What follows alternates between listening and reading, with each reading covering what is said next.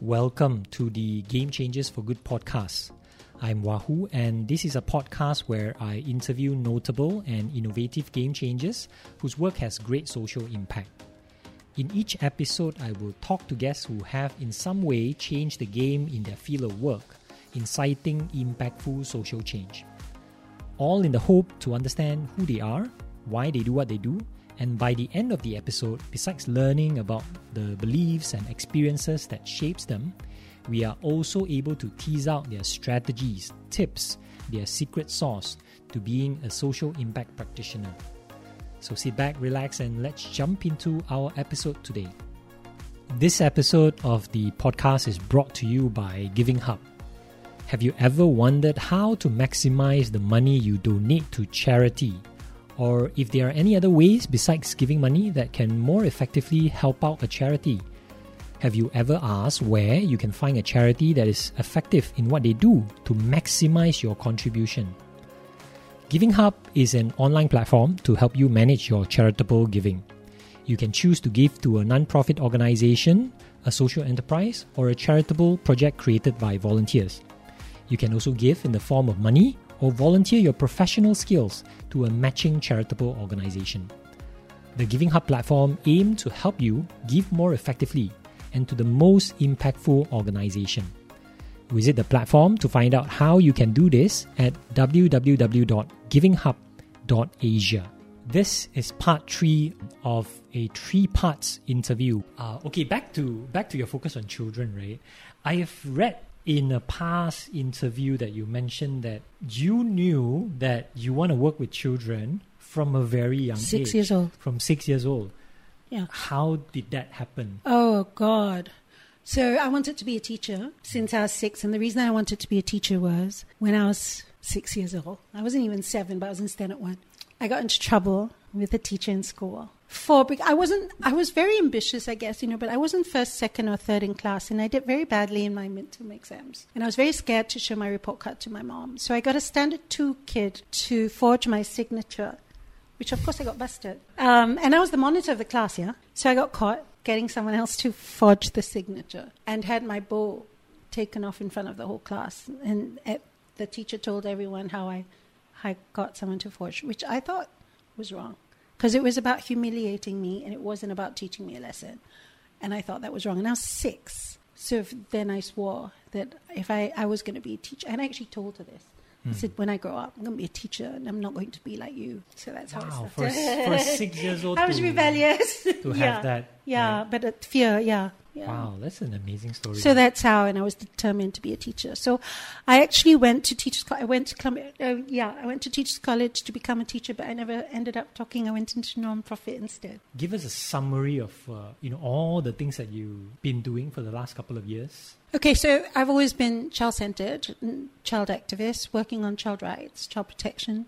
So working on issues of baby selling and anti-trafficking you get entrenched and you see what happens, right? So a lot of the work that I do is an impact because they have no birth cert or because they're poor or because their parents aren't educated or because they have no access to a lot of things. So legal aid, Voice of the Children, one of the co-founders of Voice of the Children, etc. and all this stuff is because of that. So a lot of it is because of the impact of knowing because the children are from childcare and this whole stigma and discrimination. Kids against Rohingya refugees coming in, etc., and refugees, migrants, etc. So you sort of do the work because it's there. But then, of course, the issues are much bigger than KL or childcare. It's much bigger than Malaysia. They're international issues that are affecting so many children. So if we talk about things like child trafficking, that's like 2.2 million children trafficked a year. 76% are sexual abuse. 24% is commercial exploitation. You talk about the issue on foundlings and statelessness. You talk about childhood statelessness, what happens when you teenage pregnancy happens and you dump your child, right? This is what happens, and you sell babies and organ harvesting, etc. But then, of course, and this was my focus, like I don't work with children, I don't do anything. But, over the years you realize you can't work with children if you don't work with parents. And child protection has to happen with the parents and the families and the communities. So the work sort of become bigger. And then the pandemic happened and people had no food. And you see how that impacts children. And sort of moved towards looking at community needs and resilience, looking at food distribution. Then I got to be on the National Recovery Council as the rep for civil society. And I brought up food and I brought up health. And you can see... Yeah, everybody's like, oh, those issues were there before that. I said, yeah, but it's exacerbated by the pandemic and the fact that there are policies that affect children and communities, and it's much worse.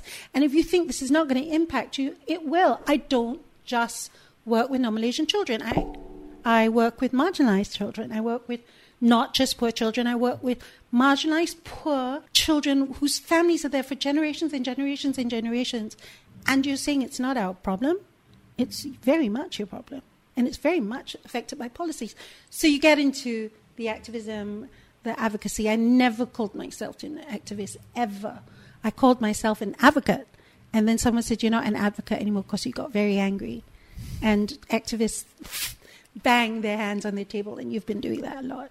And so I thought, oh, okay, I'm an activist. I think we are playing both roles, right? Depending on the situation and context. I do want to double click on this one area that you mentioned, which is during the pandemic, there's a lot of needs on the ground about basic things like food and all that, right? Yeah. And I know that you've been dealing with a lot of requests. You should see my phone. Yeah, can you tell us a bit about that? How many requests do you get during those days, and do you still get so much nowadays? I got 200 to 300 food pleas a day. Every single day? Yeah, I'd start at 4 o'clock in the morning, I'd finish at 11 o'clock at night. And this is during the pandemic? This is during the pandemic. Is it still true now? It's still true now, but not 300. But I get about 10, 20 a day, every day. Every time I give one, it spreads. And the reason is because apparently my name is in the suraus of the poor villages in Malaysia. My name is on Facebook posts, and everybody calls me. And when I cannot fulfill, because I don't have that much funds or resources or contacts to be able to double check or triple check or verify, they get mad at me. And when it's not even they get mad at me, people die. People are dying. And they're like, oh, and the first question shouldn't be, are they Malaysian or not? The first question should be, why are they dying? Why aren't we asking the right questions? So you deal with so many requests. And there's this, I think it happens quite often, but there's this one social media post that I remember from a very recent. It's about this case where there's a mother who has been messaging you, trying to ask for help, and because there's so many cases that you have to deal with, that you couldn't help her again and again. So her baby died. Yeah. I want to try and understand, how do you deal with cases like this? What do you do to handle this kind of stress? And do you have a formula, a routine that you go? Because what I see is that right after that, you will go and do more and continue. That's the guilt part. I definitely suffer from the savior complex as well. I'm sure I do. Because I don't have a formula. When you ask if I have, I give. And if you ask twice or 3 times, I understand. Because you know what? The pandemic has gone on for 2.5 years. You can't give one food basket, one donation or whatever it is, and think, that's it, your job is done. Because you know what? The next week they're going to be hungry. I get that. The frustration I felt in that case was so painful because the baby died. And it was so simple. It was 22 ringgit 80 cents for lactogen. And I didn't give it because I didn't have the money to give. And because I thought I had given 3 times or 4 times, and I just didn't have it. I didn't have it. And I blocked her. I think that was the part. I didn't leave the channel open. And so she contacted me on someone else's phone and told me her baby died. And the guilt you feel, because it really wasn't that much. But I didn't have it. I emptied my own bank account like so many times. It's ridiculous, right? And like I said, I don't have a clear distinction between my personal and work life. Everything is about children. And so I felt really, really, really bad. So I actually ended up paying for the funeral. That one, I think someone else paid. I don't know anyway. Someone paid for the funeral and I paid for something. How do I deal with it? Trauma. I cry. I'm always that. Then I think I'm just resolved to do more. You have to do better, lah. so you don't feel, you remember that pain and that guilt. And I think because I'm so used, I want to avoid that pain and guilt again. So do more, do better. Yeah, it's definitely not only story or unique story in what you have experienced. I've heard you talk about many different cases which are similar. Yeah. And I'm just very, very inspired by how you can come back and always have that attitude of more needs to be done. You know what? Someone was sitting next to me last week, and I was talking about, doing this whole food distribution thing where, I'm trying to get everyone to come in. And really, there's no time for politics or I don't like that person, I don't like it. Just everybody has to do all hands on deck, right? So I'm trying to figure out this whole system. So I was telling this friend of mine, I was like, this is what we're doing. And it's like, are you sure it's going to work? And I was actually shocked. And I was shocked that I was shocked because I just stared at my friend and I was like, what do you mean? And he's like, I'm jaded already. And I thought, but we don't have time to be jaded. We don't have time. We can't be jaded. We can't, because you know what? So many more people need us. And if we give up, then what's going to happen? You just cannot. This is not the time. I'm sorry, I cannot be jaded. I have to do it. I don't know. And maybe that's the whatever. But really, I'm like, no, cannot. I do. You get it, right? I get it. I do see that this is one of the main difference between people who do this work and continue doing this work, is that whatever setbacks and all this very traumatic experience, very stressful experience that they go through, what come out of it is always there's more to be done. Yeah. I can do better. Yeah. And we continue. Yes, because the work stops, right? Exactly. And you know what? When you decided to do the work, when I decided to do the work, it was a promise, right? And a promise I made to people who I want to help, and promise I made to myself that this is what I want to do.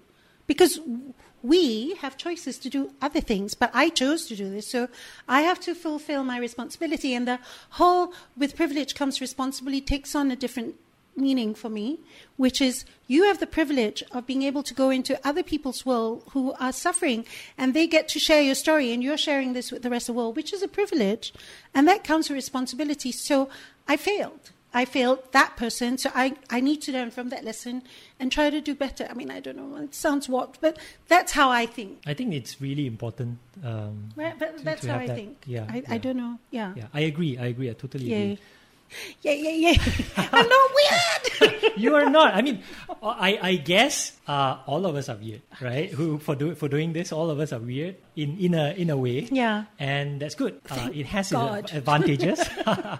I'm definitely, it resonates with you, right? Yeah, we're on the same wavelength. I have that weird kind of thinking as well. Yeah. Now, okay, so from here, I want to go into some of these capabilities that you have, right? Some of the abilities that you have, which are quite uncommon. And I'm always trying to learn from. So, you want to learn from me? Of course. Yeah, you are Yoda. I am just like baby Yoda, not even Yoda. Okay, so I want to focus on a couple of areas.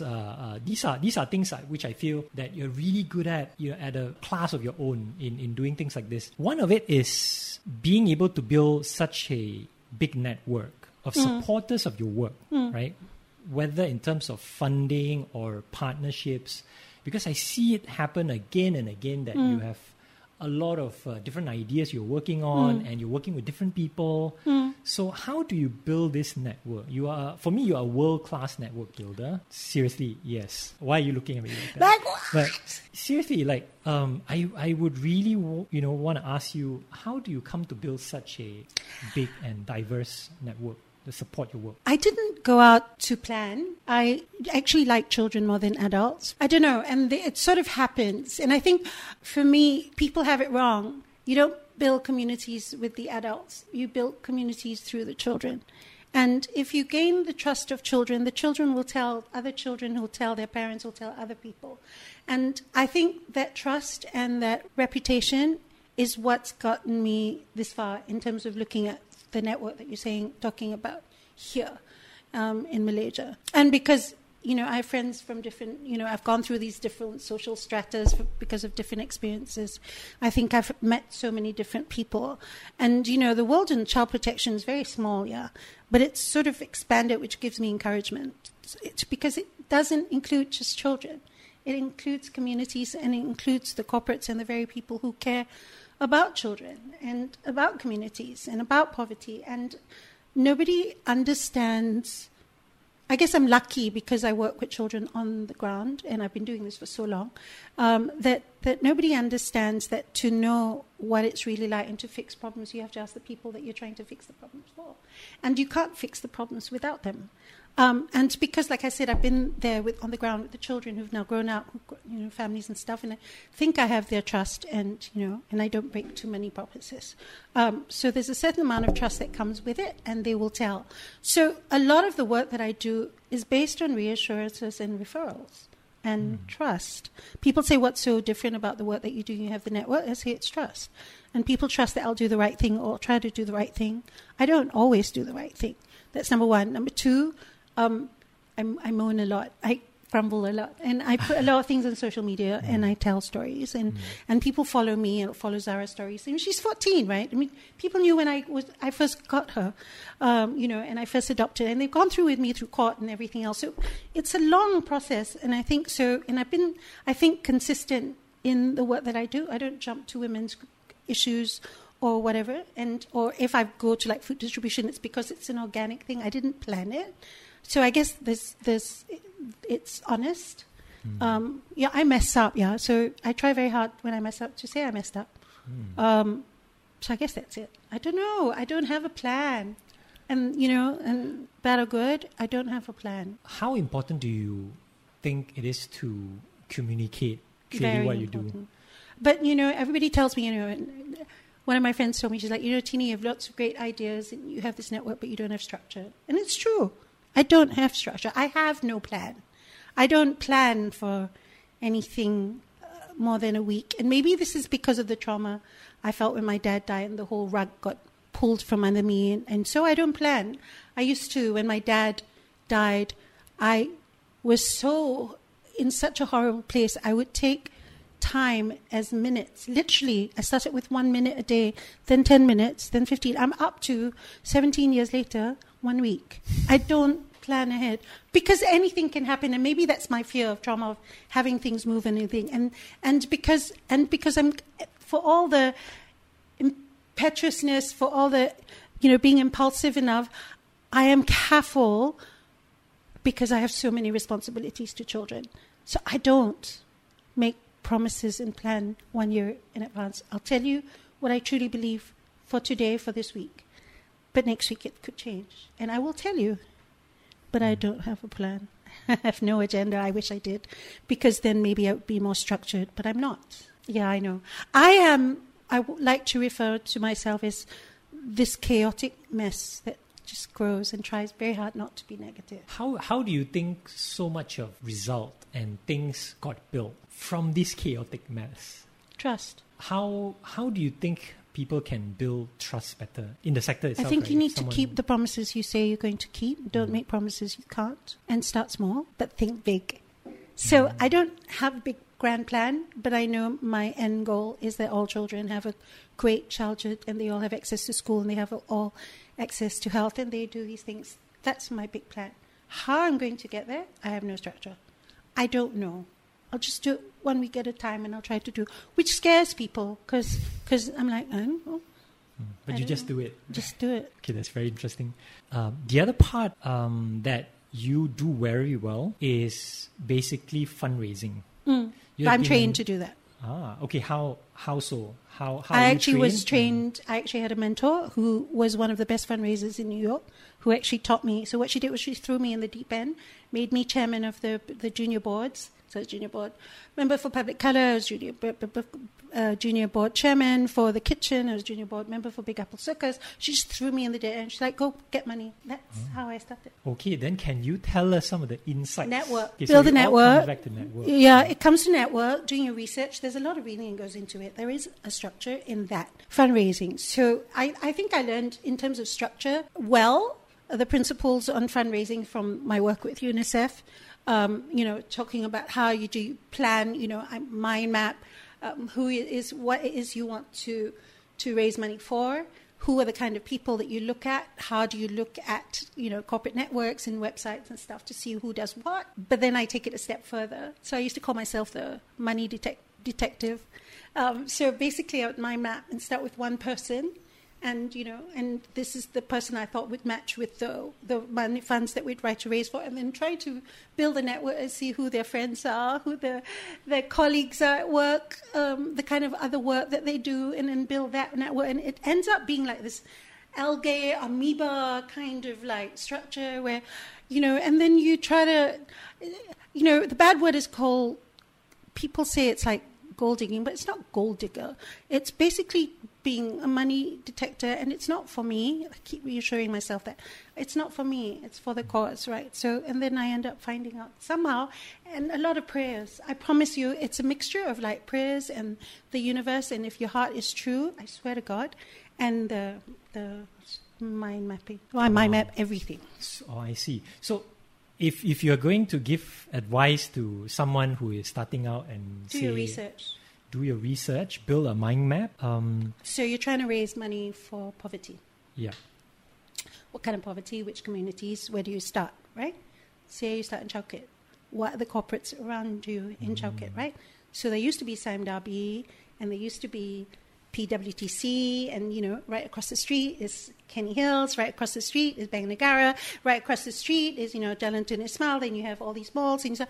So you map out the area, you map out who's there, and you map out who has the resources to be able to give you, right? What are the government agencies around in that area? DPKL's around that area. And then you have, all these different people. And then you start looking, and then you start going on the websites, you start doing your research, and find out how you can get to know the right person, and always find decision makers, not the person who can't make decisions. With decision makers, the answer's almost straight away. And you should have a mix of people. So some corporate, some individuals, some whatever, some, group things, some public community builders, some different, and I think partnerships and collaborations are even more important now than before because we don't have enough resources. And then look at the area and what they're trying to do from an economic standpoint, from a health standpoint, from whatever, and then build on that. But this is 42 years of work I've done, because I did the same in New York. And I learned from these people. This is who's interested in education. This is who's interested in, school choice. This is interested with these kids, East Harlem, West Harlem, downtown, whatever it is, Brooklyn, Bed-Stuy, whatever. Then you start looking, right? Who are the community builders? Who are the construction work people? Who are building buildings? Who's doing? And once you have this mind map, what do you do? I actually have a notebook on my books. Wow. Okay. So what do you do with it? How do you start getting connected to these people? I ask my friends, do you know this person? Do you know this person? And in the world of social media, everybody's on Twitter. Everybody's on Twitter or everybody's on Instagram. So you know what I do? And there is no room for being shy. Just ask. That's the best advice I can give you. Always ask. Do not ask. Want to know? Ask. Most people will not say no, especially if it's a good cause. You also need to put yourself out there to give talks on whatever your content is. What are your current favorite books? I'm reading on food security. Okay. So those are the textbooks, not textbooks, those are the serious books that I have. And for the fiction books, I'm reading a lot of Japanese writers, mostly on values and nostalgia, like, in the 50s, 60s. Like, I love science fiction and stuff. I can't pronounce the name, that's why I'm not saying who the authors are. But I'm reading a lot of Japanese author books now that's translated to English. Are there any particular ones that you can think of and you can recommend? I'm reading one on green technology right now to look at ways in which we can address food security by looking at alternate food sources and also food resources. Okay. It's called the Blue Revolution, not green. The Blue Revolution.